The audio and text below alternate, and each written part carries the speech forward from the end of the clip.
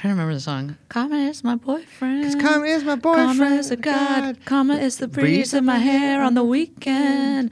Karma's a relaxing thought. Aren't you envious that for you it's not? Sweet like honey. Karma. I can't remember that Karma part. is a cat. I don't care about my lab because it loves me, flexing like a goddamn acrobat. No, I don't remember it. This is the payoff. This is the payoff. Me and Karma vibe like that. I 100% have heard like a hobo say that me and on Karma, Hate Street. Me and Karma vibe like that. Yeah, like outside the Java house. I don't know what I would do if a human being looked me in the face and said me and Karma vibe like that. I feel like every ounce of blackhead in my body would explode. I'm going the other direction. I'm leaving. I don't want whatever it is you're selling.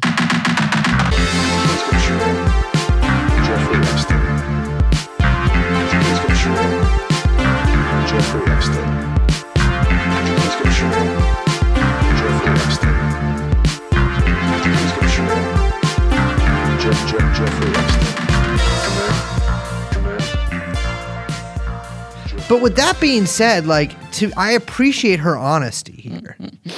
The problem is we just put that up, but now we have to. I just want to clear the air. I love Taylor Swift. I also love Taylor Swift. No, but I really love Taylor Swift. I really love Taylor Swift. I'm going to be honest with you. My you just started listening to her. Sojourn into Taylor started 2 days ago. Yeah, but it's been a journey. It has. It's been a journey of mostly of vibes, but also a lot of perfidious ex-boyfriends. Are you going to get tickets to the show? No. Why not? If you're such a fan. Well, no, it's just like sometimes, when you commit like a sex crime, right? And you can't go near like a ton of different places. No, I don't know anything about that. Well, sometimes you can commit something that's like called like a talking crime, where you talk to somebody too much and then they go to the police. And then they send you all these papers and you can't talk to them or be near them anymore. And so that is kind of like what happened to me. This is bad because I feel like the Swifties are going to come after us because they're not going to be able to like understand that we're joking. I'm just kidding. I'm so sorry. I don't want any of those. I'm so sorry. Hello, everyone. To Taylor. I'm Liz. I'm Brace. You think she'd like me? And we are joined by producer Young Chomsky. And this is Troodon. Hello. You know, a lot of people have been saying, and this is what we're here to talk about today, that I stay out too late and that I've got nothing in my brain. Wait, did you see the clips? Almost certainly not. You didn't? Of like what? when they were the congressional hearing on Ticketmaster, and it was like Amy Klobuchar being like, you know, I don't know what she said, but she was like, oh, because we know karma is a god. She said that? Yeah, to like Ticketmaster or whatever. God. And so they kept like every single congressional like person on the committee kept like making a like very over the top and obviously you know what I'm saying, nod to Taylor Swift. Wow. Did they do that with Pearl Jam, you think? That was a Pearl big Jam era. they got really like they got killed for that one. Pearl Jam's whole thing is like, listen, you can like David Foster Wallace all you want. None of my business. I don't care. In fact, I have had to switch tact on. I read a book of his essays that I thought was a little too. Yeah, supposedly fun thing you won't be doing again. Yeah, exactly. I'm like, all right, buddy. But I have now forced to defend him because so many people get mad at that big book he wrote. He's a great author. I don't know what the big deal is. Everyone needs to just chill out. Yeah. Not everything is a symbol for like something that bothered you one time in college. Ex-boyfriend. Yeah, exactly. I mean, it's fine. Chill out. It's fine. It's fine. My thing is that Bill Simmons killed Pearl Jam. Bill Simmons? Yeah, he put that shit as the theme song to his podcast, and it was just. Oh, I thought you meant he killed Pearl Jam. God, that would But it's be all over after that. It's like I can't, just if I was ever gonna have a Pearl Jam phase, which to be fair. Probably not going to happen. Yeah, a little. Yeah, I don't know. Yeah, the old man from Boston really killed that one. I would love to get a look in your phone and to see what you are just what you ingest. My content. Yeah, I would be. I would. I don't. I mean, a little behind the scenes here. You know what? You couldn't handle it. I don't think I could handle it. Hello. What are we talking about today? We're talking about music. We're talking about vibes, Liz. I want to be clear. We're talking about vibes today. Yeah. We're catching a vibe. I don't want to talk about vibes. little too late for that. We're talking about music. Your favorite thing. I love live music. That's something that is always, there's going to be a lot of digressions at certain points of today. That's how we do it. We're going to start off with me saying here, I don't love live music. What? No, I don't love live music. Why do you, or why? But you're always hanging out down at the House of Blues. I am. I did see, you know who I did see? I saw I Hate God at the House of Blues in Las Disneyland? Vegas. Oh. No, but, which also, hopefully that, I would always want to get that guy as a guest on the show and talk about what happened in New Orleans, Katrina aftermath. Oh, interesting. Yeah. I got to tell you, it's just one of those things. I've gone to probably my entire life, I think since I was 12 years old, still kind of in many ways. Basically, the only thing I did for fun was go to shows. And in that whole time, I've never been like, I don't really love live music. Too loud. That's not even too loud because my hearing's shot from live music. I'm just like, most of the guys, they just stand there, But that's why you have to go see the Bosstones, so you get entertained by the dancing. That's true. Yeah, well, that's why they had to invent the mixture of Irish music, but also kind of Scottish and punk rock. So you could have 15 people on stage who all have the body type of Fat Mike, the kilt of a Scottish man, and the annoying spirit of an Irish American playing some of the worst music I've ever heard. They got to bring back like 35 people bands. Yeah, but they did that, but it was like too Hare Krishna style for me. And I was like, I'm like, I don't want to see that. I don't like it. You guys are up to no good. Get away from me. I see these Hare Krishna guys in the fucking Atlantic Terminal. I always go in there with like a full, the bottle yerba mates, and I just go 10 feet away and I overhand as hard as I can at them. That's mean. Yeah, I've severely injured like 3 or 4 Hare Krishnas in the past few weeks. Hey, check this out. You don't want me to do that? Say something else. Yeah, say something else. Chant. Give me another chant. They only got one. Just playing for any of our formerly straight edge, now Hare Krishna or Muslim listeners. That was not directed at you. We are talking about music. We are. A couple weeks ago, was it a couple weeks ago or a week ago? A couple weeks ago. You and I were talking, and you said, I think we should do an episode or two, because this might be kind of a long episode, about the music industry, because so much has changed. And 5 years, let alone like a decade. But, since we were kids, and now seeing how kids listen to music, and I know, it's all generational, whatever. But a lot of like real like fundamentals on how music is produced, how music is consumed, how we enjoy, how we talk about music, how we discover music is just completely changed. And I know people always talk about, you guys hate technology, blah, blah. Every time you talk about I don't hate technology. I do. I'm on a computer right now. That's true. Fucking rocks. But I can't figure out how to turn it on, so it's just open with, this is most of the time, it's just open with a black screen. You know what else I love? The light bulb. So fuck you. I love technology. The light bulb.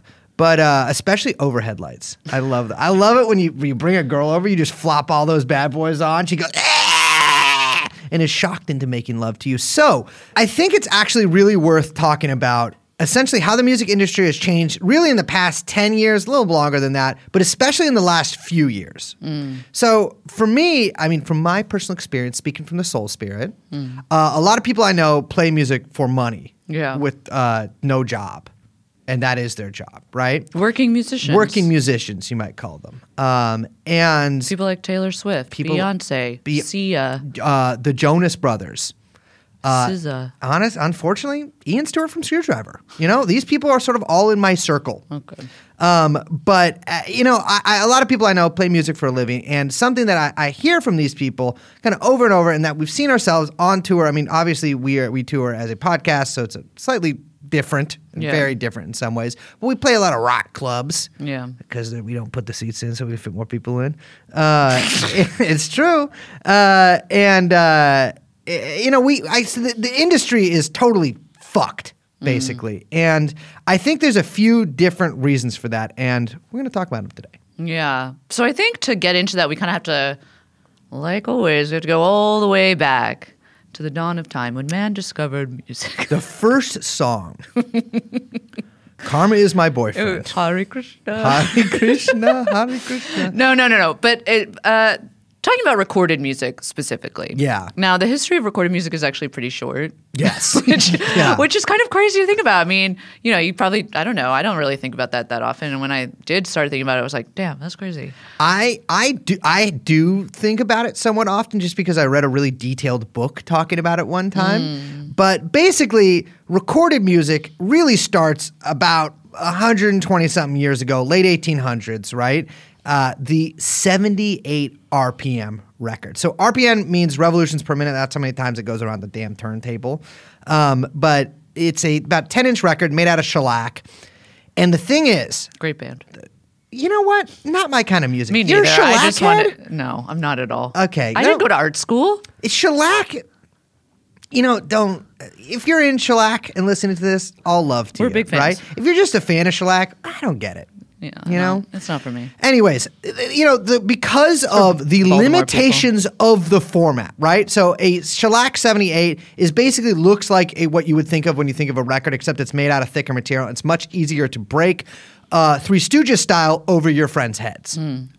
So because of the limitations of the format, songs were about 3 minutes that could fit on there, tops. Great length for a song. It is, in fact, they say, the perfect length for a song. Interesting. Right? So they eventually start making 12-inch 78s because at first they were 10 inches. And those, you get a little longer to about 5 minutes each. After World War II, one really horrible, this thing that came after World War I, but before the other wars, they invent the 45 RPM single.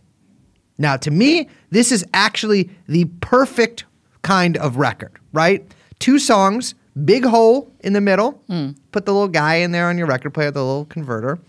And those things still lasted for about 2.5 minutes. You can get them a little longer on that. You can also make them 33 RPMs. They can last, blah, blah, blah. You lose sound quality. The more grooves are on a record, basically. Sure. And then, of course, the LP, the famous 12-inch, came out. You can also do that on 33 RPM or 45 RPM for a single for you dance music fans out there. But that's essentially where the technology was at until like CDs. Yeah. I have a question for you. Yes. But when did the records get popular? Really was popular, people buying records. When did that become really popular? Well, I would say through the entirety until 40s, 50s. So 50s classic time. Sure. You've got them on the juke joint, right? The at-home record player, I feel like that got really in the 60s. That was really big. You know what I mean? 60s, 70s, 80s especially is when it sort of reached its peak. And then the decline with the cassette tape and then eventually the CD really replaced it. But to get this out of the way here, I recognize in advance going into this episode that a lot of my opinions may resemble those of a Gen X guy. Yeah. I'm just gonna be real with you on that. You live in Portland. You're wearing flannel. You love your barbecue. See, the thing is, none of those are true. But I love records, and I have throughout my whole life since I was very young collected records in sometimes an obsessive manner. I've done crimes to get records before. I have a lot of records. It's been since the way I was a kid, the primary way I've listened to music or tapes. And so, but I'm not letting that color my opinions on what we're talking about today. Okay, I just understand that is, a little neurodivergent of me. So you mentioned the CD. We should talk about the CD. Basically, until 2000-ish. Yeah.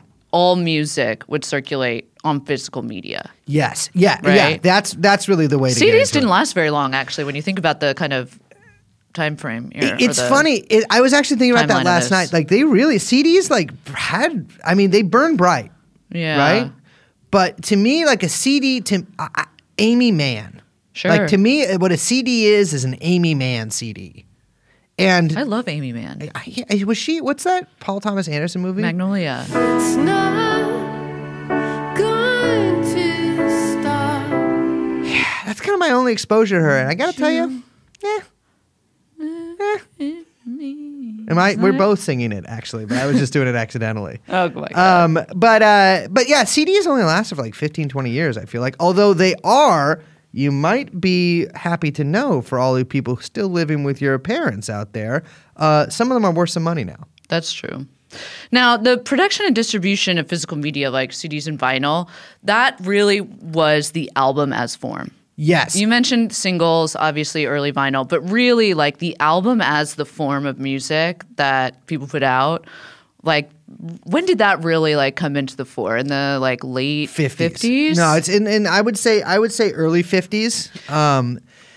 And then really like the album, it's funny because basically records were only sold as singles really until the advent of the LP, right?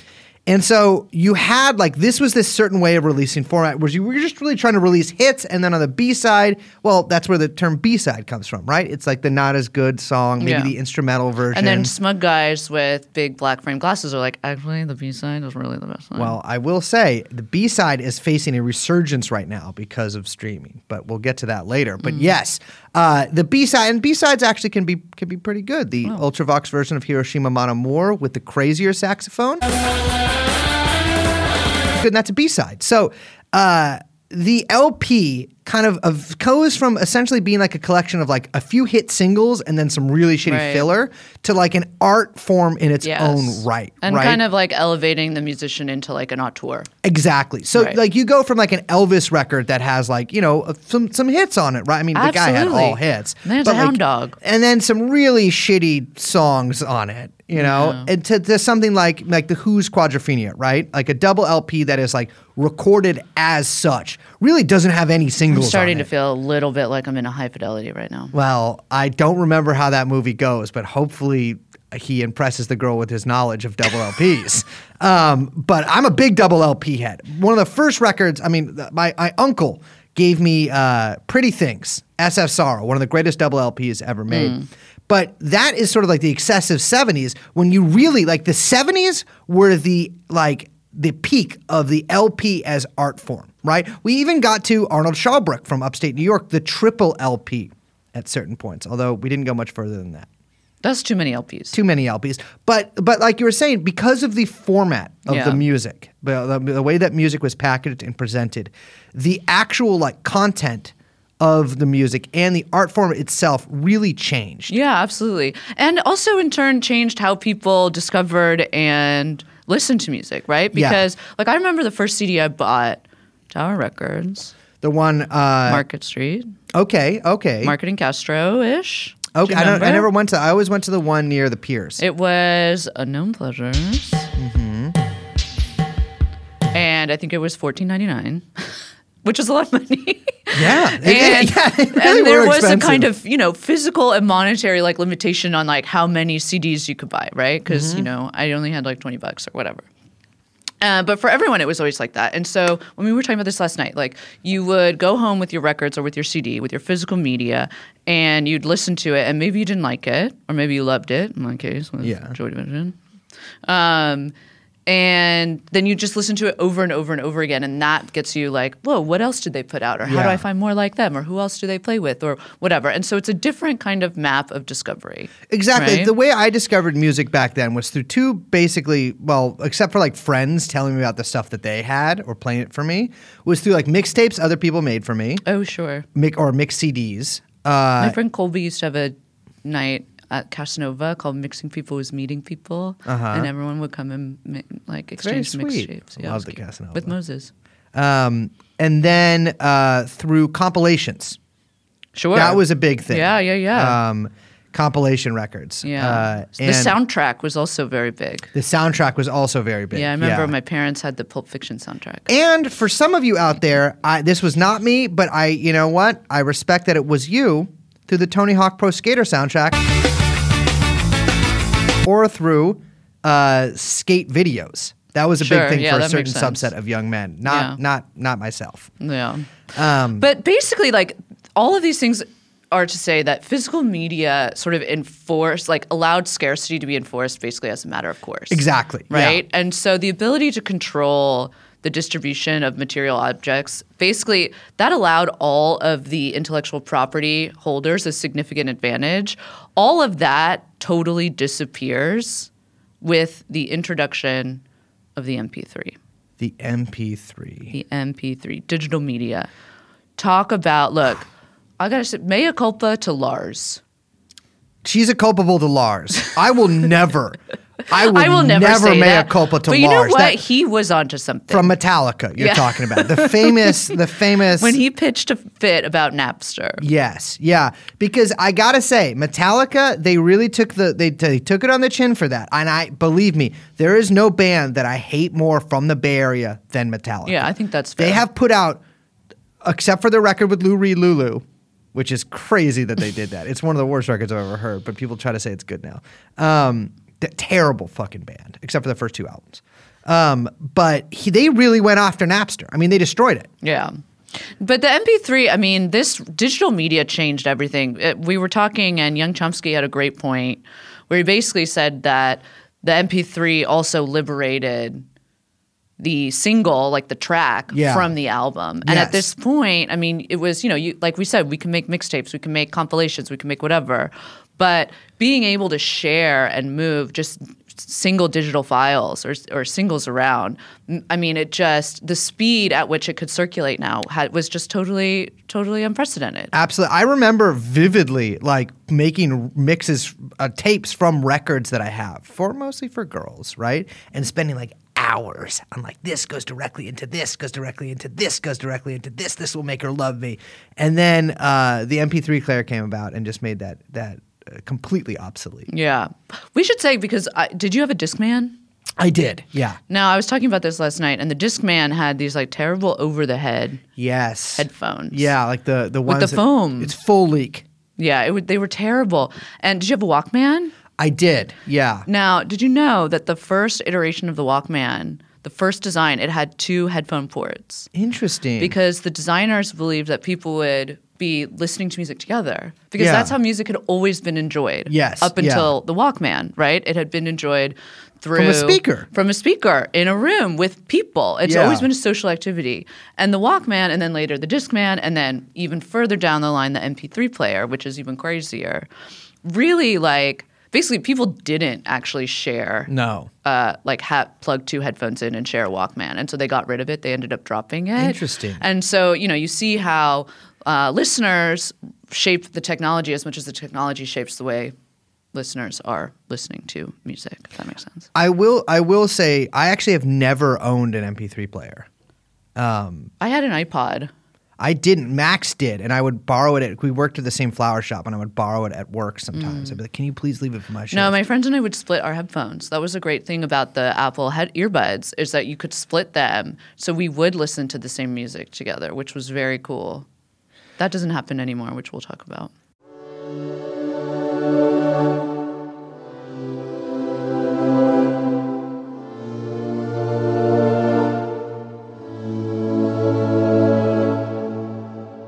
So streaming, which comes a little bit later, and basically cloud-based library platforms, we would call it that. Yeah.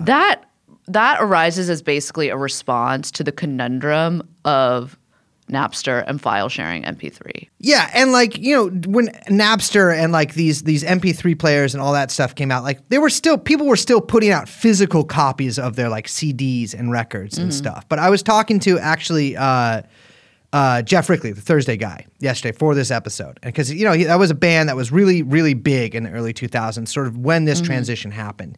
And he told me, like, we put out one record they put out, sold a ton of copies, right?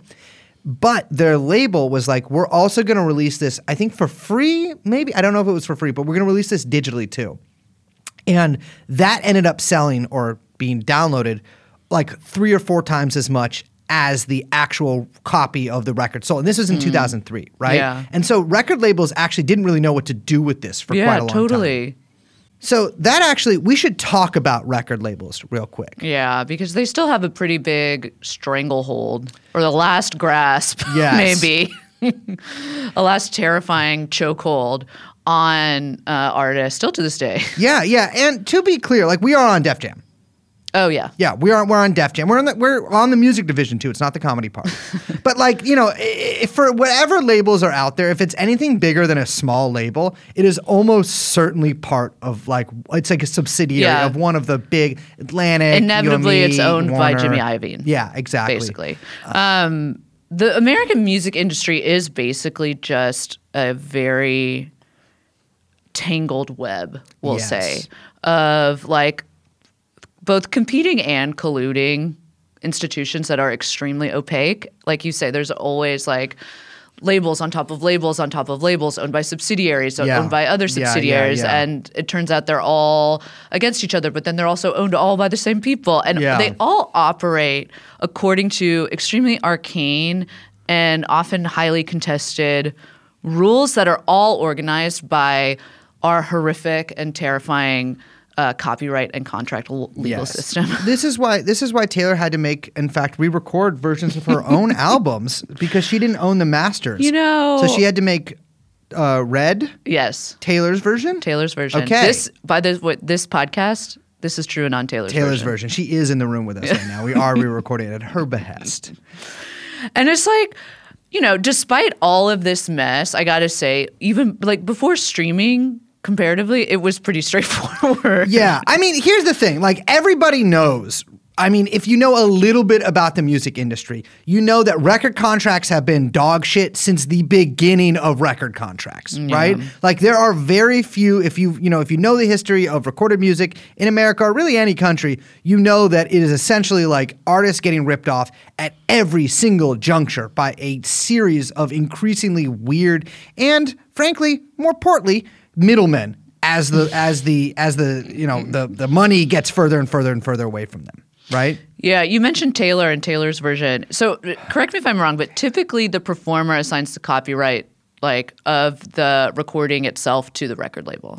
Yeah, I mean, I've never like Maybe that's a little different now, but that's like Yeah. in history. I think is that how it used to be, or So how it is? I think sometimes, and again, don't quote me. I have never. I guess I don't really know how it works because I've put on, well, not to brag here, but I've been on 7 records in my life. I put out 7 records, or my bands have.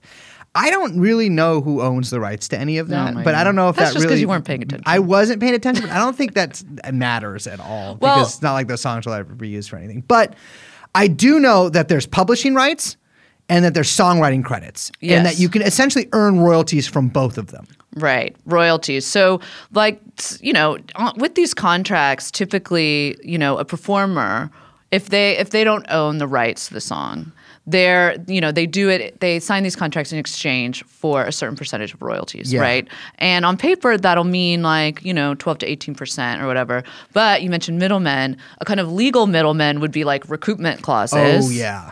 Where, the record labels basically say, okay, well, we've already paid you in advance. Pay us back. You need to pay us back. That'll come out of your royalties. So basically, at the end of the day, artists would be getting something closer to like 6.5, 7% royalties. Yeah, I mean, so the way it worked really is that like you could end up like essentially making almost nothing off of like a hit album if your Right. contract was bad enough. And this is a big thing in the record industry still today, especially with like young rappers and stuff. This is like a notorious like industry practice. And I'm sure this happens with everybody, but there's just some very famous cases of it happening with young rappers.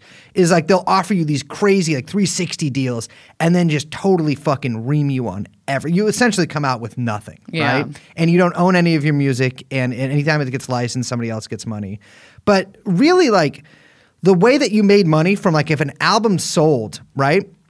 The way it works is the label has a distributor. That distributor sends it out to record stores. The record stores sell the albums. They pay the distributor. The distributor gives that money to the label after taking their portion. Yeah, this is a classic wholesale retail operation. And then the label keeps the majority of that, and then you get your 12%, and then you hand a bunch of that over to the various layers of middlemen that are between you and the label. After you've received an advance for the album. Exactly, which you do have to pay back. So it's never been really great. No. But it's really gotten bad with streaming, I gotta say. Yeah. So this is sort of like the first really big break between like now and maybe 25 years ago, right? 20 years ago. Is because, okay, back then, yeah, you did not make a lot on albums, but you made something, right? And then you also, terrestrial radio, as they call it, like the actual radio stations. Some radio stations will also pay royalties. The royalties are, again, not incredible, but a lot better than streaming. So to get this out of the way, one play on your shitty record that you put up on Spotify, I mean, if you're on Spotify, you probably know this, you get somewhere between 0.003 cents to 0.005 cents. And some major label artists have like a higher rate. It's possible to negotiate for a higher rate. But I would say the average is probably towards the lower end of I don't actually know what percentage of a cent that is, but 0.003. And so, even if you see somebody who has like millions of plays on Spotify, you actually like have to divide that number by like 0.003 to see what they're actually making. And that's not just per month. That's like for that song's entire history. So this has actually completely changed the way that a lot of artists are expected to make money and expected to at all make a living off of their music, because there goes that, like, while it wasn't a major source of income, for some bands it really could be, right? It was a source of income. It might not, you're probably not living at the Ritz, but you're making something off of that. For me, when I was in bands, the way that we ever made money was selling our records at merch tables. That's it. You sell your 7-inch for like $7 or whatever. You got it from the label. You got your certain amount to sell that they just give you, and then you can buy some more at cost from them. And that's how you made money. And that is really not the case anymore. No. Like, I mean, record, like, you're not making money off of your new record coming out in terms of like physical copies being sold. Well, before we get into talking specifically about the kind of fallout from the age of the streaming platform, aka Spotify and Apple Music and Amazon, and apparently something called Deezer. Listen, this has been a revelation for us. Have you heard of Deezer before, Young Chomsky? He's saying yes. I have. Deezer? You got a real Deezer head. It sounds like something you would put on in England, which means that it has got to be a nightmare application. Before we kind of get into that, I mean, you mentioned how you used to be able to make a lot of money on merch tables and stuff. I mean, even like most bands used to make a lot of money touring. That was really where you made all of your money. If you were, even with the bad record deals, even with the shitty royalty checks, even with not making so much on those things, you at least like could go out and tour and make some good money. Absolutely. Rely on that. That has been, since I have been a kid, that has been the way that I know. Anybody I know who makes money off of music, that's how you made the money, right? Anytime that I've ever made any money, like walked home with dollars in my pocket from music, it has been from a live show, because that's just like how you were sort of expected to actually, earn a living. Or I mean, I never earned a living playing music, but you know what I mean? Like earn any kind of money whatsoever. That has changed drastically, especially in the past few years. And I think there's a few reasons for that. Obviously, COVID, right? Yeah, that was like, that just shut everyone down, and like that allowed everything to kind of like reconfigure while no one had, like, it was like, oh, everyone close your eyes. We're going to rework the entire business. Oh, open your eyes. It's different now. It's totally different now. Exactly. So like live venues on the whole, obviously not everywhere, but mostly were shut down for like a year and a half, right? Yeah. And then when they restarted, everybody who's been writing all that music during COVID and stuff, it's all coming out. You want to tour. And so you try to go on tour, but you can't get any dates at the clubs. You certainly can't get any dates in a row. The clubs are all offering, not all, but a lot of them are offering worse rates now because of COVID recovery. And then also what is COVID recovery? What do you mean? Well, so this is a little scam a lot of clubs try to play on musicians. Yeah, well, the big thing is a lot of like club owners would be like, hey, like we really need you to work with us, and actually you need to take a worse cut on your take-home pay. Because the club needs to recover from, being closed during COVID. Oh, right. So the thing is, the way that live shows work is that usually the band or bands make most of the money from the door, and then the bar is expected to make the money from actually the bar. Or excuse me, the club is supposed to make money from the bar. And so you make money from your merch and the door sales and all that stuff. That now, I mean, it's getting a little bit back to normal, but costs have skyrocketed on everything from renting vans to backlines to replacement equipment, all that stuff. Labels don't help bands nearly as much as they did, and most bands I know aren't on labels or like aren't on major labels, and so that doesn't exist anyways. But costs have skyrocketed and pay has gone way down, and then there is the reselling. So Ticketmaster, ticketing company, right? Live Nation, it's a like booking company essentially. Or it's like they own venues and stuff Right. like that. Those two combined. Which, not to sound like Matt Stoller or whatever. I knew that man's name would come up in the Ticketmaster conversation. How did that go through? It is fucking psycho that went through. And again, like everyone hates Ticketmaster, right? Yeah. Most people who know what it is also hate Live Nation. Yeah. But you got to understand, they control like 80% of the live music market in America. And AEG basically controls, which is essentially the same thing. They have AXS, is their Right. Axis or whatever, is their ticket thing. Which I hate that name. I hate it so much. Yeah, it really reminds me of the bad guys in the Second World War. And they control almost the entire live music market.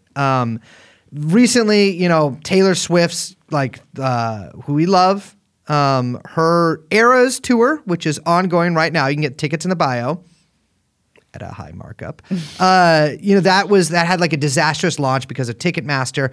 And a really big reason for a lot of that stuff is that all of these resellers have these fucking bots that go in and just buy up like 50 tickets to shows. And this isn't just happening with Taylor Swift shows. This is happening to like small venues. Yeah. And, you know, we were talking to Sean Agnew from Union Transfer in Philadelphia yesterday. And he was saying that like, I mean, that's like basically an independent venue, right? They're not owned by Live Nation or anything like that, but and it's like a 1,200 cap, I think. So like, you know, a decent mid-sized venue. They were getting like tons of bots on like small shows. And it blew my mind, like the mechanics of all of this, because like people will, for even like small, like 300 person rooms and stuff like that, if it's like an online ticketing thing, bots will come in or like resellers will come in and buy like 50 tickets. Ugh.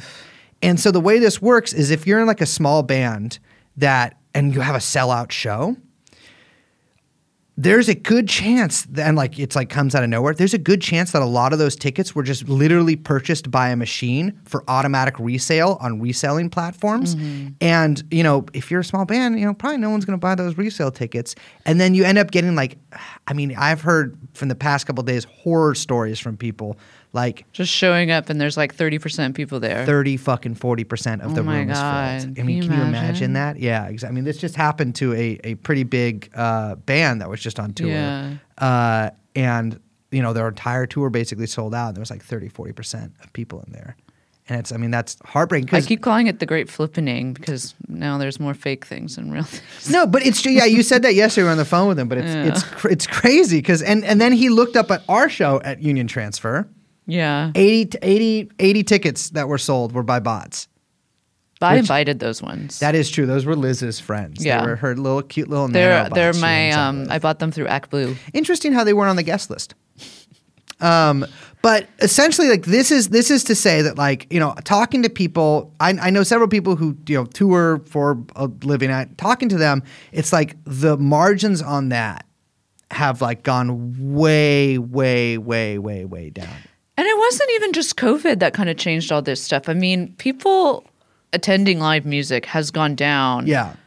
over the like last like 5, 6, 7 years. Yeah. It's been a noticeable trend. It's hard to not ask whether or not that has something to do with the advent of like streaming and cloud-based platforms, right? Yeah. Like, I mean, I really do think that these have completely changed the way we consume, how music is produced, like how music is distributed, and like not even talking about like how it's paid for, you know? And really, like, we're talking about streaming, we're talking about this like cloud-based, I don't want to say just streaming because it really is cloud-based. We can talk about the difference there, I guess, but Cloud vibes? yeah, I'm not saying that. I'm anti-vibes now. Oh, I'm now that you're against it, I'm for it.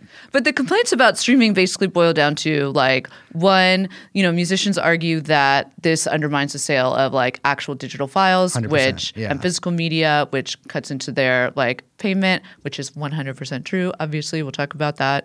But there's a broader moral argument that kind of comes out that really that these platforms and the, you know, adoption of this technology has kind of changed what people think music should be worth.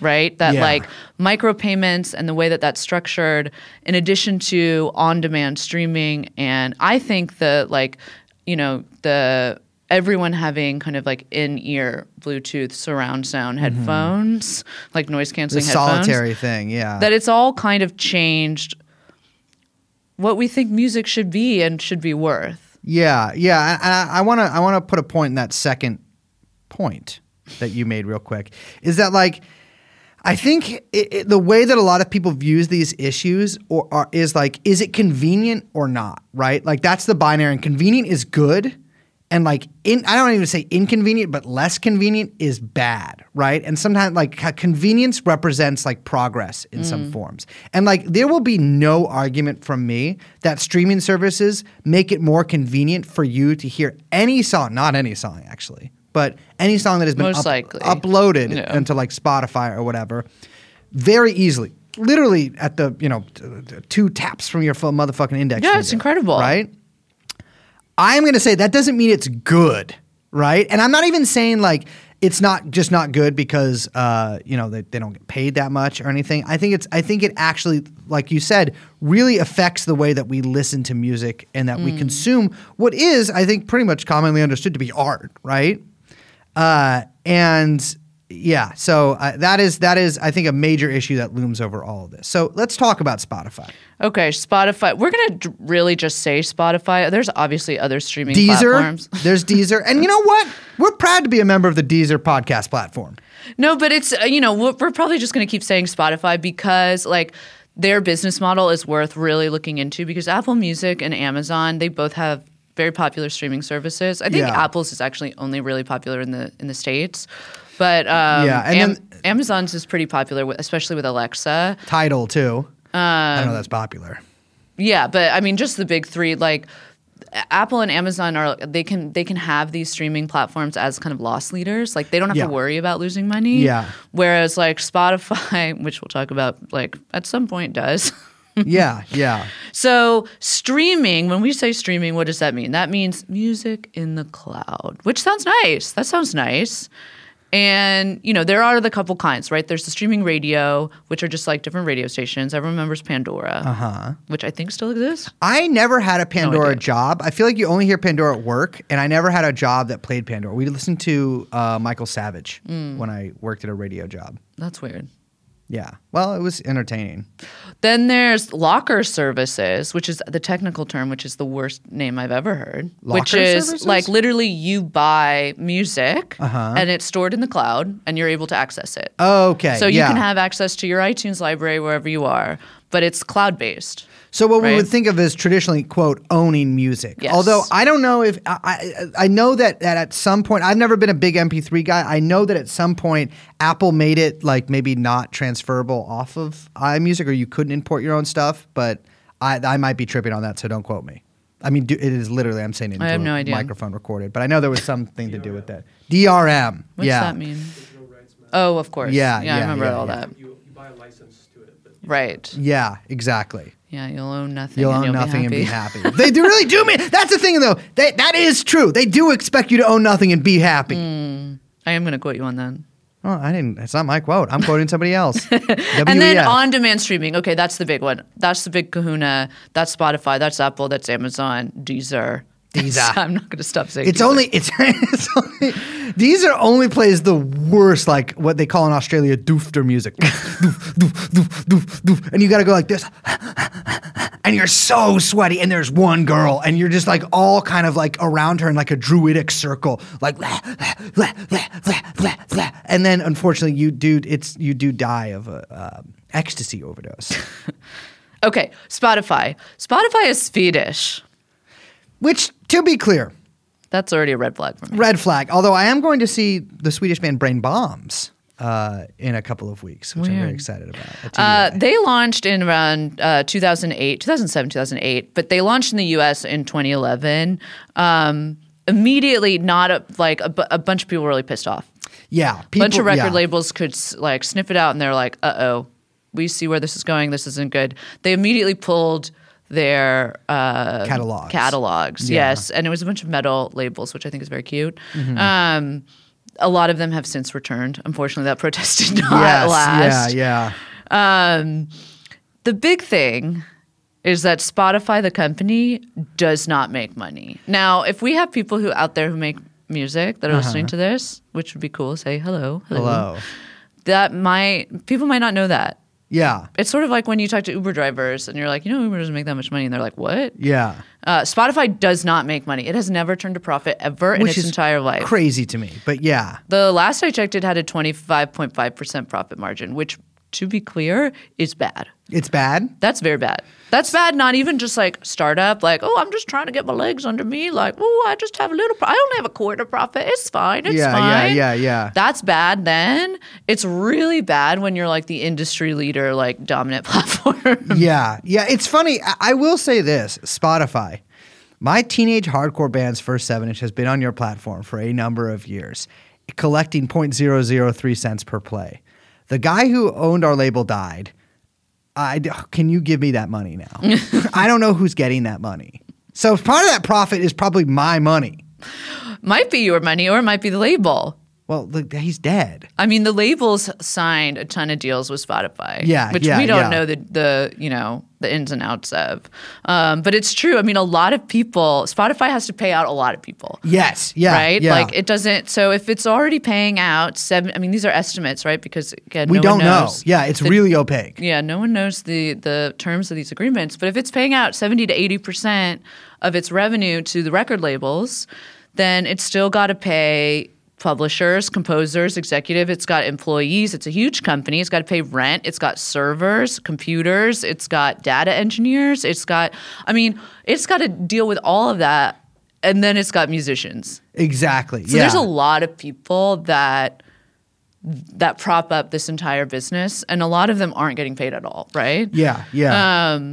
That's all to say that this is not a sustainable business model. And it's funny because when Spotify launched, it was, it's like 2007, 2008. Everyone's like, man, who cares? .com, we're back. Mm-hmm. There's not a financial crisis yet. It's fine. It's all good. It's good. We're back. We're building. Everyone loves the internet, blah, blah, blah. You know what people love paying the internet? $10 a month. $10. So good. And a bunch of marketeers, it's true. Marketeers came in and they just said, that's what people are willing to pay, $10 a month. And so Spotify said, one, should we make it $9.99? Mm-hmm. Or two, that sounds great. I agree. Let's do it. And so they chose this price literally based on nothing except for marketing data. Interesting. And then backfilled all of then we're like, oh shit, it actually costs a shit ton to pay for all of these, catalogs and all of these licenses. How are we going to be able to sustain this business at only $10 a month? Meanwhile, a decade later, you now have an entire, basically global population that believes that all music should be worth $10 a month. $10 a month, yeah. Which is completely absurd when you think about it. I think that really plays into this is something that we talk about a lot on the show whenever we're talking about money and the arts, I guess, on the internet, is any price, people still feel like nothing on the internet should cost money, essentially. Services like that, especially paying because for of the speed. Exactly. It's this is convenient, and this, I don't understand. I look at this website the same way, or I use this app the same way I would use, other Tinder or whatever, right? Although I think Tinder costs money now too. I have no idea. But they all have premium services. Spotify is non-premium service. It's just ads all the time, so it sucks. A lot of people still use it, but it's if you do pay for it, you're $10. It's still. The thing is, you just have all of these different discrete websites or streaming platforms charging you $10, so you're paying a shit ton of money in the aggregate. But and so it feels like any part of that, you know what I'm saying here. It's too much money. Yeah. So, it has the problems that all these other big platforms have, right? Which is that it relies on users to pay a flat fee for an basically unlimited access to an extremely expensive product. Yeah. Which is really a big oopsies from the business perspective. The amount of revenue that Spotify generates, then, it has to rely on the amount of subscribers it has, right? Yeah. I mean, this is just the classic things. It's like, if the amount of times that music can be streamed is limitless and you're paying a fat fee for it, you need as many people as you can. Yes, really, you need in to order scale. to keep this thing going. Yeah. So you need scale, and then you need to figure out a way to commodify your users. And that's the thing is like from what I understand, from my limited knowledge of this, is that like, well, I guess I probably have more knowledge than some people. I should be immodest. Spotify, like basically every other app, really functions as like a data broker. Yeah, I mean, there's so many ways that data gets sold to third parties, which they sell to everyone from insurance agencies to ad companies to like everyone in between. There's data can be used to like help them define segments of who they're selling advertisements to, right? Yeah. And it becomes worth more in that sense. It can be used as an asset where it can be used to basically, increase the value of their own company, where they say, okay, we have all this data on all of these people that will help bring in capital investment, which will help them grow, right? So data can be used in like all sorts of ways. And the scale issues and really these kind of like, how do we monetize our, this data that we have? It's all basically solved by, or at least like maybe like push down the line, I guess. The blockchain. Yes. No, by the recommendation algorithm. Yeah. Now, we've talked a lot about algorithms on the show. We've talked about machine learning. We've kind of talked about on TikTok, you know what I mean? And those are recommendation algorithms that are very different. Spotify's is extremely unique, I have to say, after reading about this and looking into it. I want to pause here and take a look at our personal listening habits. Do you use the Spotify algorithms to listen to music? Do you listen to your daily mix or whatever the things that they make for Discover Weekly? I've never used Discover Weekly or Daily Mix, but I mean, I started using a bunch of them for this episode. I was trying to figure it out, but then I realized I have put on like focus music. Like they'll have one that's like, for focusing, and I use that when I'm working or whatever it is. What kind of music is that? It's really like ambient like study music. So it's Gotcha. just like it's like sometimes it's just white noise. It's like Really? But I haven't like been like, oh man, I'm having a barbecue. I need to put on this hot summer barbecue playlist. I haven't done that before. But I think they're obviously, I know, doing research for this episode, like they're extremely popular. Young Chomsky, do you listen to Beast Mode at the gym? I'm a Discover Weekly guy. Do you? Yeah. Discover Weekly is actually really It's good. I have not actually did not use it. I should have used it for this episode. Yeah, I tried to look at the yours would Vibe be. Space playlist more, but I do hear people be like, yeah, I listen. Like, there's a lot of new stuff that I hear from there. That's what I listen to at the gym, and then I find albums I like from it. Yeah, that's what I pure Beast Mode, and apparently it's for working out. But I just type in any website or app I use that has a type search bar. I type Beast Mode into all of them, right? So Amazon, Beast Mode, Etsy, Beast Mode, frankly, Grindr, Beast Mode, which I'm allowed to use the search bar on that. And of course, Spotify, Beast Mode. And let me tell you, some of that shit, Spotify, if you're a data engineer out there, please put the True and On podcast into that mix.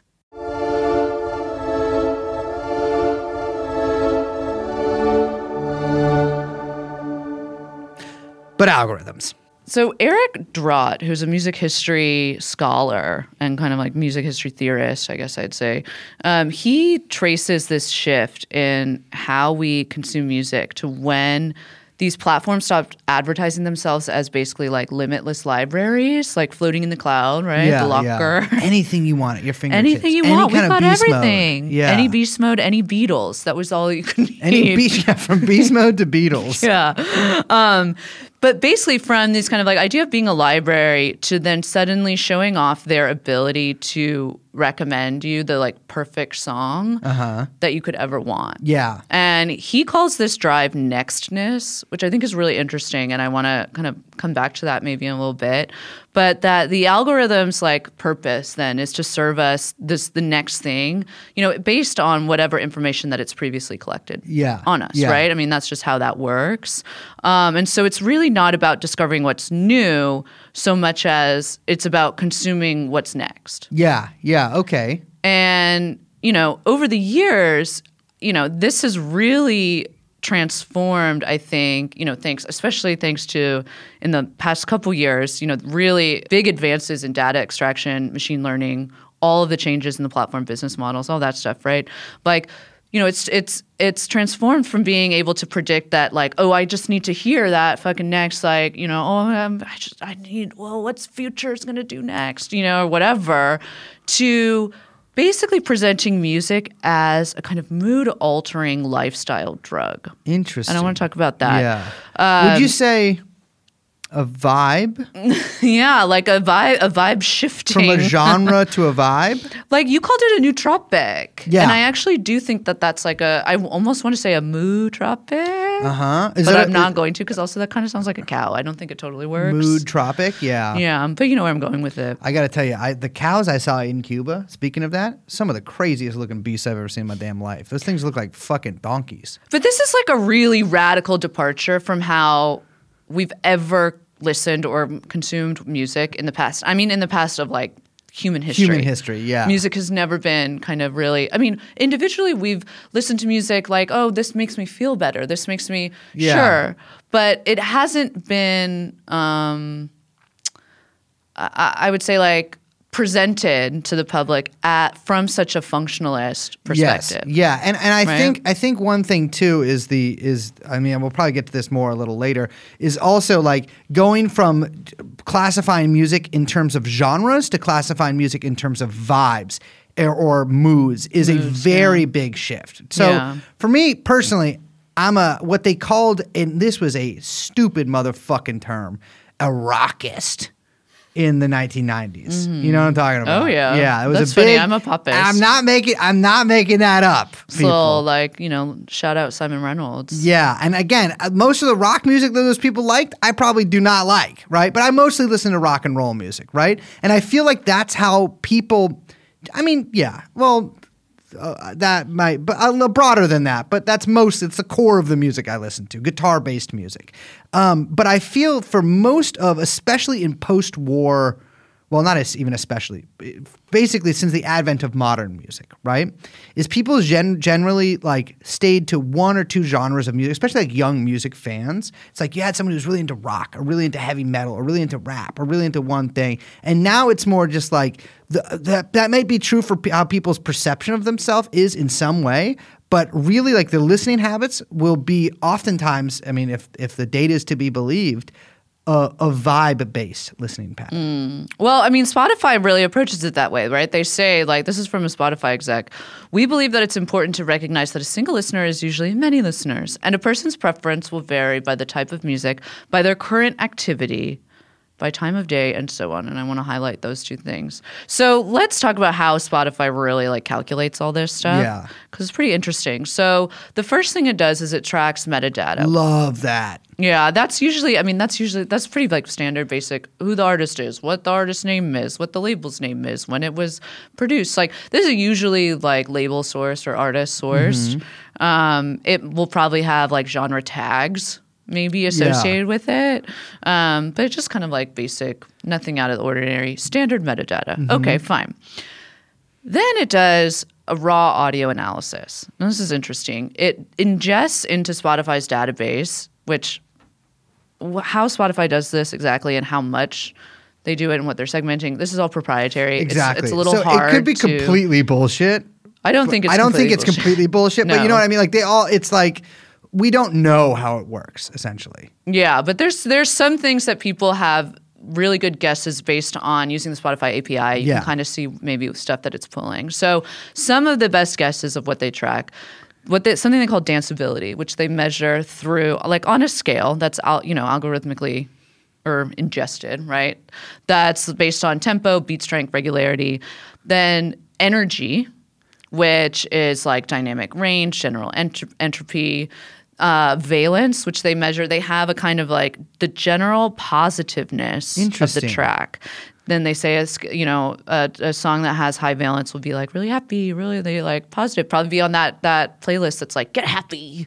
Yeah. And that has Beast some- mode. No, not that one. But and then like low valence would be like, oh, this is sad. Beast mode. This is bright eyes. Yeah, or, whatever. yeah.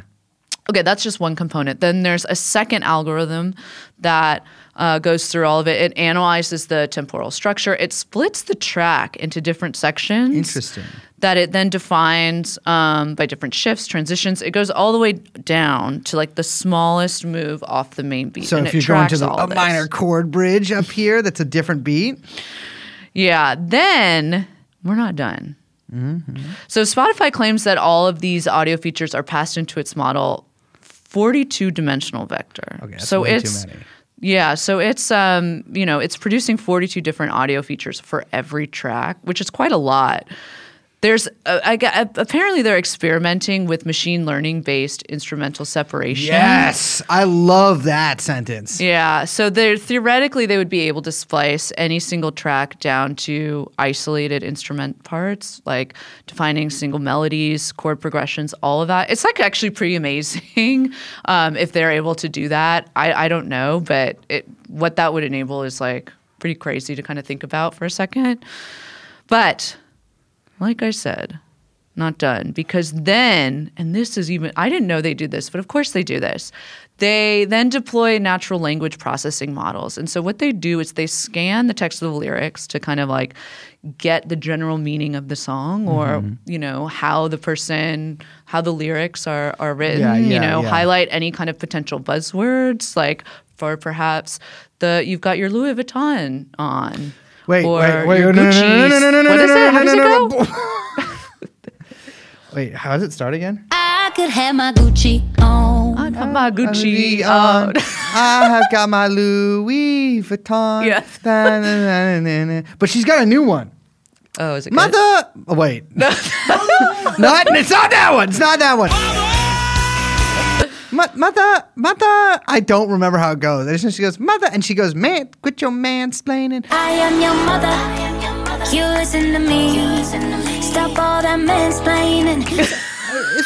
What voice is that? Eh, Is she doing? annoying. I should talk in a trainer-like fashion. from now on. Please don't. Anyway, so okay, that makes all sense that it would do that with the lyrics. That makes total sense. But then it uses web crawlers to then go ingest information of like from what people are saying about it elsewhere. Yeah. So it'll identify Interesting. not just like Pitchfork reviews, Uh-huh. but like social media posts So they'll see my fan by cams. users, which it also tags to users. Like it's all over the place. It's taken in everything. Okay. So it's seeing that, okay, well, people on Facebook or people on Twitter are saying this about the new Olivia Rodrigo. Olivia Rodrigo song. You know?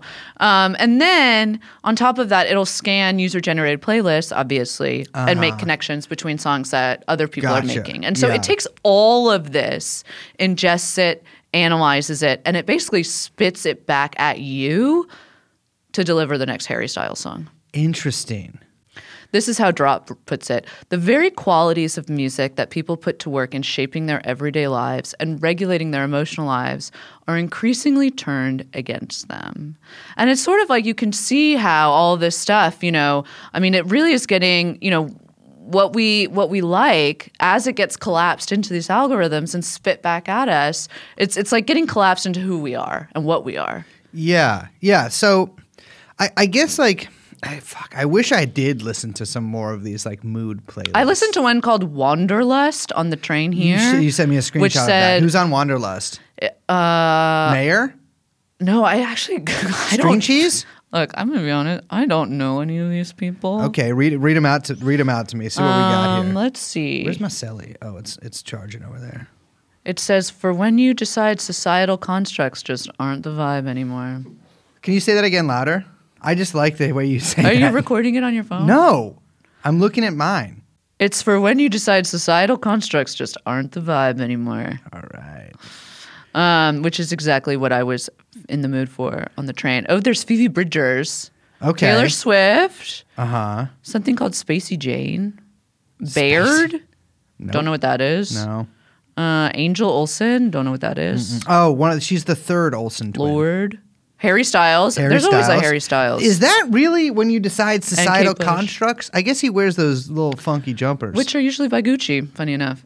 So this is all to say that Spotify is suddenly serving up predictive playlists less in genre form, as you pointed out, and now increasingly in mood. Yeah, in schmood form. Yeah. I got more like Bo Diddley. And the reason this is, like Spotify users, look, you're paying a flat fee, right? Yeah. You want to have music all the time. 100% of the time, yeah. And that means that a lot more specific data is generated about when and why people play certain types of music, right? So Spotify generates different playlists based on different activities, different moods you might have. These got classic ones, breakup music, cleaning music. Like I said, music for focusing, music for meditation, music for going to sleep. That's a big one. Music for, you get pumped. You need to get pumped up. I got a big presentation. I got to get pumped up so I really I gotta nail go this. fucking beast mode. Yeah, so on and so forth. You get the idea. But so really what these predictive algorithms are then doing is, they're attempting to produce a desire that you can basically effectively recognize as your own. Yeah, okay. Right? And if your taste can be predicted, then of course, yes, it can be controlled. But more importantly, it can continually be produced and reproduced, which, in a consumptive capitalist economy is quite valuable. Very valuable information. Yeah, it's to sort of circle back also to the argument about, or not argument, but like to the point of genre versus vibe, right? Mm-hmm. I think that's really important. Is that like a lot of the playlists that I saw in the past few days were like romantic, sad, things like this, and they weren't at all connected whatsoever by genre of music. It was all sort of based on those like data sets that you're talking about there, which I think is just totally wild. Because I gotta be real with you, I don't really ever want to listen to like a whole sad. I mean, I guess you could listen to like, some of Leonard Cohen's albums are kind of sad, but like it's like you don't really want to listen to just like 50 sad songs in a row, but it's essentially like sort of putting you into that mode. And, a lot of these are essentially chosen by, like what you're saying here, they're chosen by AI. Like a lot of these playlists are not curated by human beings. Yeah. They're predictive. They're based on your listening behavior, right? Like, I mean, I think that for Spotify, the way that they imagine this is, the ideal Spotify user is one who has headphones in all day. You wake up, you put headphones in, and then you go about your day. And what you listen to, it's for like in a quasi-therapeutic way, right? I'm feeling this, so I'm listening to this. Now I'm going to go for a jog. I'm going to listen to this. Yeah. So, it's to modulate your feelings and provide like energy boosts. Yeah. Like I said, it's a really like functionalist way of kind of looking at music and its purpose. And so the idea is that, I mean, imagine if it's just, it's a constant soundtrack for your life, and your life is a movie, and you're the star. And just mid-period Bo Diddley is the only songs that are played over and over. And I guess that kind of would be the soundtrack. But you can see how in this world, right, like musicians themselves then are pretty insignificant. At the very least, like interchangeable. Yeah, I think that the way that that Spotify really kind of wants itself to be used is they actually don't want you to like listen particularly too much to any given artist or whatever. They really just want you to sort of get into like the playlist mode, and eventually what they're going to do, which is like this discovery mode, which makes it more like TikTok, and just kind of like constantly have music on in the background as just like something that like is like this pleasant or maybe like mood altering thing that you listen to. And essentially turning everybody's headphones or their living room into like really a coffee shop, right? And like I think it's really that's like their ideal listener in many ways as well. Somebody who just like has music on in this sort of like endless thing that Spotify does the work on, I guess. Where like just serving you new artists, but like they don't really want you to stop and like see what any of that is. And the thing is, and that's on one hand, but also the way that Spotify is set up has actually changed the form of music in a lot of ways too. Yeah, absolutely. So like we were saying before, like, the 78 comes out. Songs are usually about 3 minutes in that format, right? 3 minutes or less. And that kind of defines how long like a good single is, like the perfect single is.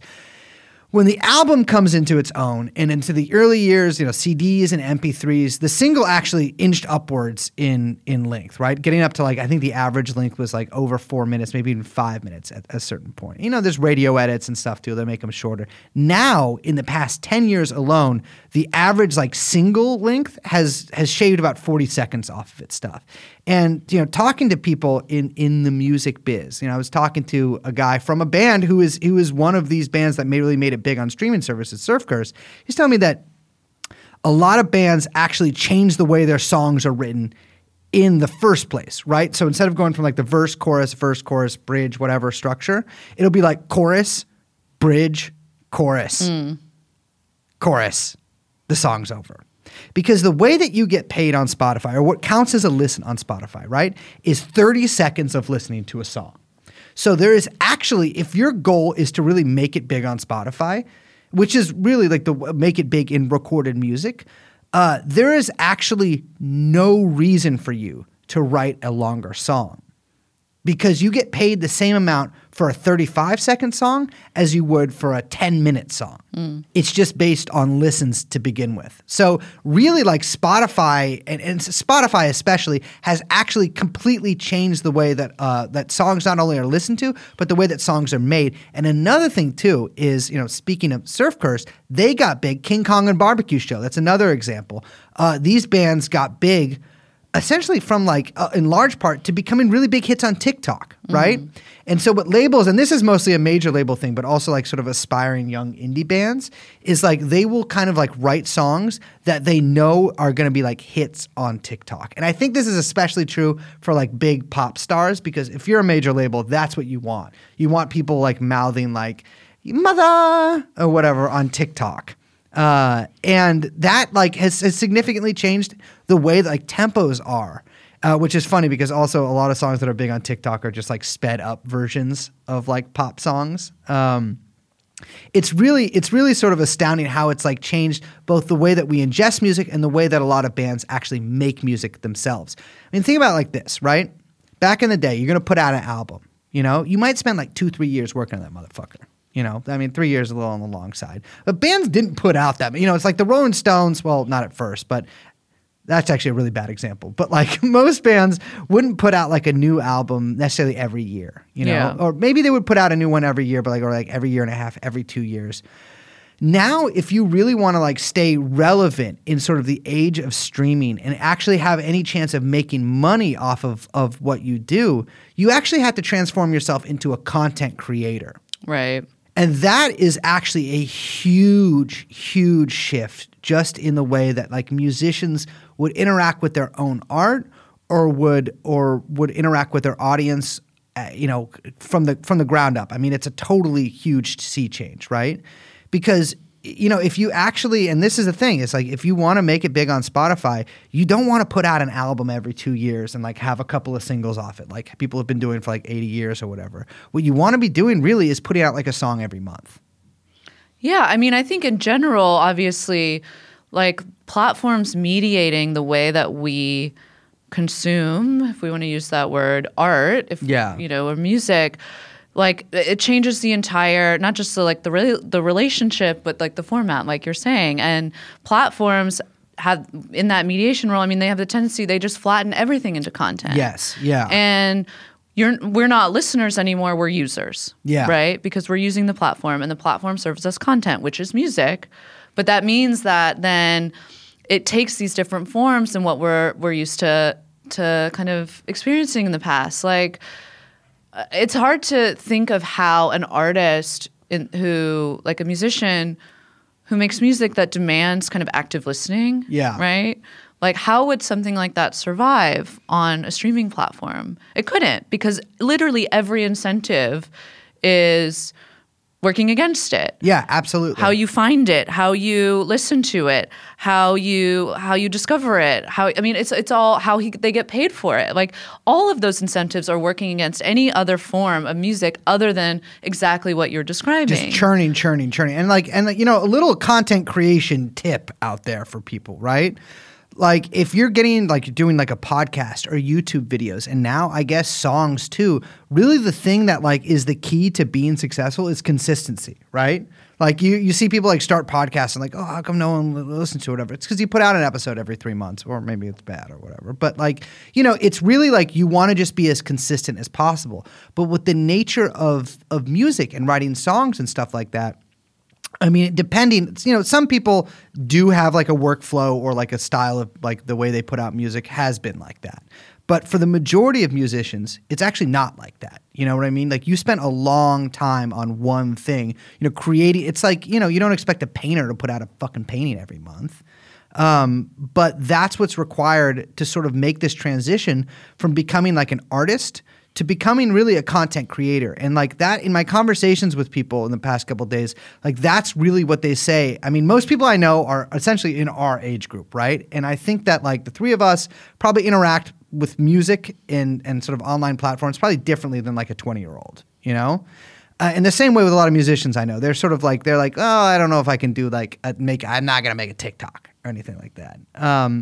But if you are like a aspiring young musician of really any genre, you essentially have to make yourself a brand. And I mean like that in the traditional way of like an online brand, like have like this really big Instagram presence, a TikTok presence, and yes, consistently put out new music or even just like new verses every couple weeks, every few months, every so often, just to like be putting out this product so that people don't forget about you. Because the way that this works is people no longer have your album on their shelf. You know what I mean? Or usually, like, if they're listening, I mean, the playlist has completely disassembled the album form. Yeah, exactly. Right? Like, I mean, there's studies on this too. Like, they'll say that, you know, the playlist listening is actually really bad for artists because the way that people listen to this stuff is just they'll be like, oh, I don't know what that was, but next, and then they'll forget who it was, or they'll heart the song, but they won't actually then make the next leap to then listening to the artist and maybe building a connection with that specific band or that specific musician. Yeah. And it just becomes kind of service for, again, like I was saying, the difference between new and next. Yeah. And this is built into the logic of the predictive algorithm, right? Like it can only serve you content based on what it's ingested from the past. And so what's next can only be a refined version of what came previously. Like everyone always complains, like everything sounds the same. Everything like is the same. There's no new. And it's like, well, yeah, because everything is operating according to this logic. Yeah. Of course everything is a refined moment from the past. Of course everything feels recursive and nostalgic. Yeah. Because everything is being built only off of like down to the fucking like, and it's like 42 different ways that these songs are getting broken out into machine learning, like down into each node of that. Yeah. It's getting like constantly refined just to serve it all back to you. Well, that's the other thing too, is like this actually ends up making new musicians write songs that are similar to other songs that they think they might get placed in a playlist with, in the hopes of essentially getting placed in more playlists. Listen, the Spotify playlist thing is fucking wild to begin with because they have these official playlists, right? That are set up by actual human beings, so they say, at Spotify. Beast mode for actually, I don't know if beast mode is. Beast mode might be AI. They have like curated ones and whatever, but Curated you know, ones. some of them, yeah. But the thing is, like, that is how I keep saying that the thing is, but this is true. The thing is, like, if you want to make it as a musician now and sell a lot, that is what you need to get onto. And it's crazy. I've been reading yesterday. I got to tell you, I worked in this motherfucker from like dawn till, you know, very late at night last night. And I learned some horrible things about being an aspiring young musician now. Now, instead of like playing for some fucking A&R rep at the, you know, some horrible club in West Hollywood, whatever, now you just have to constantly hire these different services that try to put you on playlists at Spotify. Yeah. It's fucking insane because there's always cottage industries. The difference between getting on like a playlist at Spotify and then just like having your album out there is night and day. You're making nothing from just having your album out there unless you have a fan base. But if you get on one of these playlists, even as a minor artist, even as just some solo pianist, which is a really crazy factor because especially with coffee house stuff, a lot of like jazz, like sort of smooth jazz and classical stuff has really gone through the roof because of this. But like if you get put on one of these playlists, that will make your career. So it's crazy that there are like these nerds in Sweden essentially like deciding like what musicians really get paid a lot because they just put them on these playlists that are them, and especially like these are like coffee, like meant to be listened to in coffee shops by like the baristas or whatever, or for playing in the shops. And like that will completely change these artists' careers. And so that is like what everybody is angling towards. And there's all these different strategies on how to like make your song like, you know, good for these playlists, on how best to like approach playlists. There's also like, you know, influencers that Spotify has that has their own playlists and stuff like that, and approaching them. I mean, it really is boggling how different it is than like, you know, even 15, 20 years ago. I mean, I want to like, let's talk about the flip side though, because it's not as if like people are getting force-fed this technology, right? Like, it's sort of the same thing with the Walkman. They designed it for 2 headphone jacks, but then people bought the Walkman and they weren't using the second headphone jack. They just want to use it for themselves. Like, so the other flip side of this is like people really like listening to music like this. Yeah. Right? And so, I mean, Spotify is you know, engineering their platform in response to user. I mean, they're figuring out how to, you know, augment and shape just as, you know, user behavior just as much as users are interacting with the platform. It's you know, it's both sides, right? And I think that's what's really interesting, because it's not as if it's being force-fed or anything. Yeah, I mean, I use Spotify.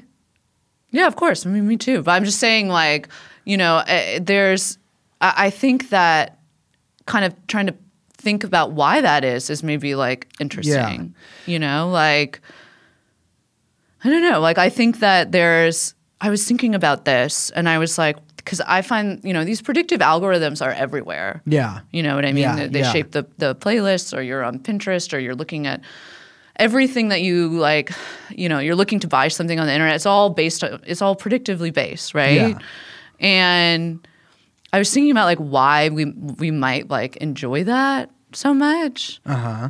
And I was thinking like I don't know, I think that maybe they present, you know, like, because ultimately like what these things do, right, is they like present us with a version of ourselves to consume, right? Like you see these playlists, it's for me, and you see, yeah, like, oh, that is for me. Like, you know, there's a way in which you can kind of maybe like, you get to become a deeper version of yourself by knowing exactly what the network expects you to be, which is like a really kind of like, you know, this morning, like I'm feeling the good vibes this morning. I need to go to the coffee shop this morning. Like maybe I do have wanderlust this morning, or you know, whatever it is. And on the flip side of that, you get a little bit of pride in the ways that you like exceed the expectation, because you're like, stupid Spotify, I don't like that song. I don't like Harry Styles. Why are you putting that there? Like I don't want to listen to that. See, like the machine doesn't get me. Yeah. But the thing is, the machine doesn't give a shit, because positive feedback is the same thing as negative feedback, right? It's just feedback to the algorithm. Yeah. It ingests it the same way. Just and more then data, yeah. It's just all information that it reproduces,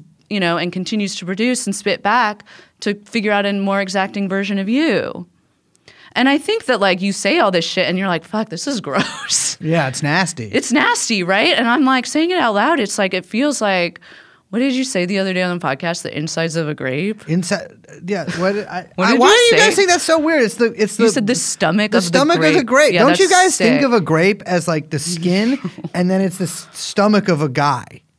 You don't think that? No. Okay, that's how I think of grapes. That's kind of how I think of all fruits. But I mean, but like that sounds like horrifying to me. Yeah, okay. Well, it's not. But like saying this stuff out loud about the algorithm, like saying all that, it does feel horrifying. Yeah. You know what I mean? And like, I want to push back on that. Yeah. But you know, at the same time, like they're really, really popular. And I think it's like kind of worth thinking through why, you know?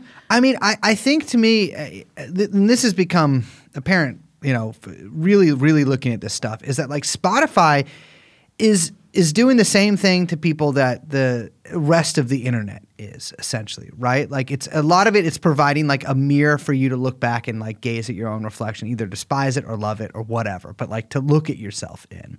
And we were young Chomsky and I were talking like I think like a month ago, walking after recording, about how like the internet really like, in a lot of people, it induces this like this like desire for just like like there's something else out there. Like there's something else out there. Like this like, sort of like endless. I mean, people call it endless. It's like it's not like the endless scroll or whatever. It's just like this desire for something that you can't quite get. That's going to be out there that you're going to find. That you're going to find. That you're going to find. And like to me, I think that's really like I am just speaking personally. I get paralyzed by too many choices. Right? When I first downloaded Spotify, I was 2014. I remember I was like I had an iPhone, and I lived in this like halfway house, and I didn't have anything to do, and I just listened to music, and it was just like I was like, oh my God, there's all these albums that I could like never afford because like old albums or whatever, and like that now they're all just here at my fingertips, and I remember like really eventually just listening to the same 3 albums over and over and over and over and over again because I got so freaked out by the fucking choices. It's the same as like how people like spend like an hour trying to find, and I'm guilty of this, trying to find what movie to watch on one of the streaming services. I mean, in that case, it's usually because most of them are really fucking bad, like Netflix made movies or whatever. But like, it's this terror from these choices that you're given, right? And I again, maybe this is me being like, oh, I'm in my 30s or whatever, but like I get like not frightened, but just like struck by all these choices right there. And there's too many things to be into. For me, like my records that I have a lot of records, right? But like for most of my life, like that's the music I could listen to. And like I knew all that really well. And I'm somebody who really like functions. I love being on familiar ground, right? And I love annexing some territory into that familiar ground, but like I love having that familiar ground. And for me, like Spotify is this feeling of weightlessness that like I think is really taken, especially with the weightlessness that like is everywhere on the internet and on the way that like we function, like, you know, interacting with apps and all that kind of shit. It contributes to that sort of like schizophrenia that everybody feels.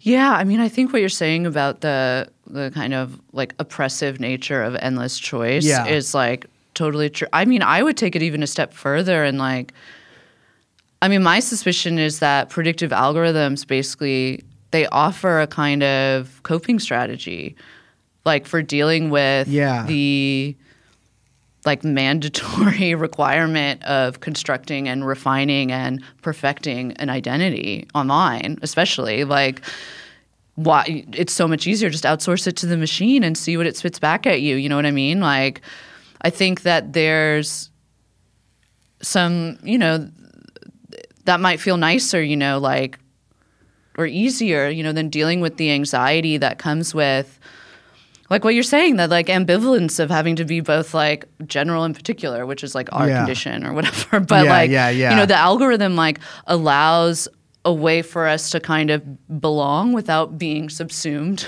by so much of that. Like you can be specific and refined while, you know, like you don't have to do the work. Like it kind of does it for you. And I think there's like maybe a little bit of a like cruel relief then with it for some people. And like, what I would say is that like it's just momentary, right? Because at the end of the day, it just all goes straight back into the circuit and the constant movement of all of this shit making us feel dizzy, and it goes straight back down into the mouth of the machine.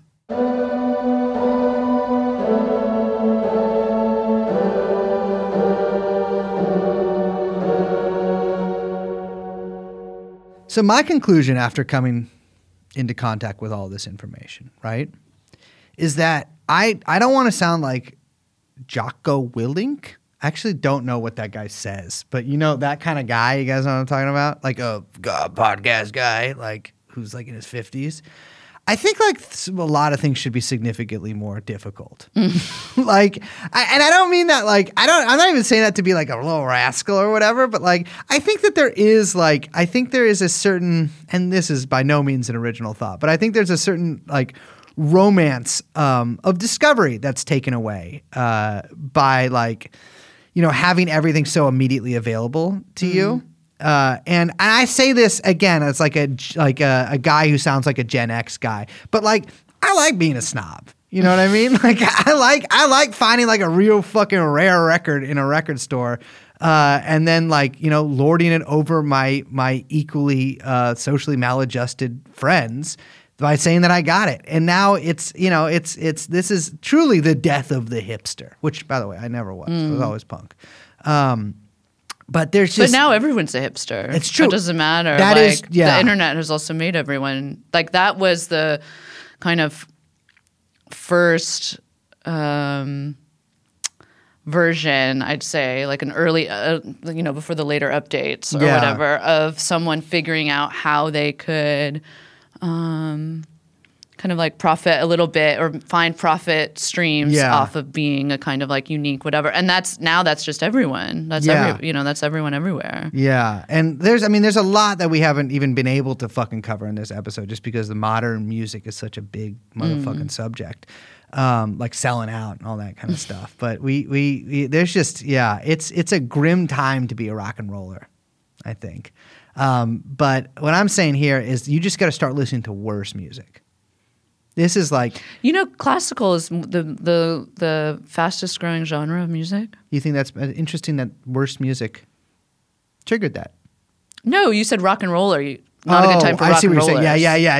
Yeah. No. You were saying that. Why do you think that is? I have no idea, but I think it's interesting. I think probably streaming has Yeah. something to do with it, and I think that maybe like, people are listening to a lot of music while they're doing other activities. Yeah.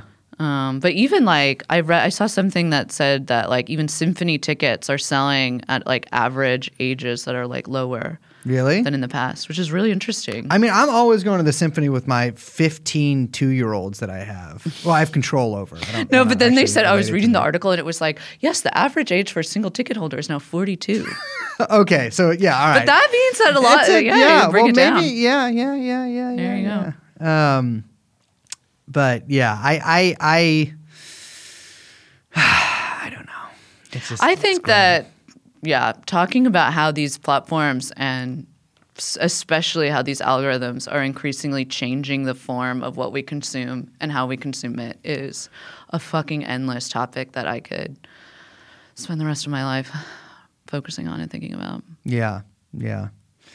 Well, instead we should just end the episode. I'm Liz. I'm Brace, and I want to thank everybody that we talked to in preparation for this episode too. Absolutely. Thank you. Yeah. Jeff Rickley from Thursday, Noah Cole from Surf Curse, a bunch of other bands, Color Green, one of my favorite bands, Jess Williamson from, her, I guess, titular name band, but also from Plains, Zola Jesus, John Dwyer from the OCs, and a few other people who shall remain anonymous, but all of them, buy their records, go see them live, all that kind of stuff. But with that being said, My name is Liz. my name is Brace. And of course, we have Grammy Award winning, Street Grammy Award winning recording artist Young Chomsky.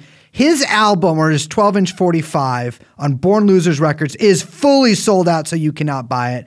But we did put it out, and it did fucking sell out. Young Chomsky. And the podcast? It's called Tronon. We'll see you next time. Bye-bye.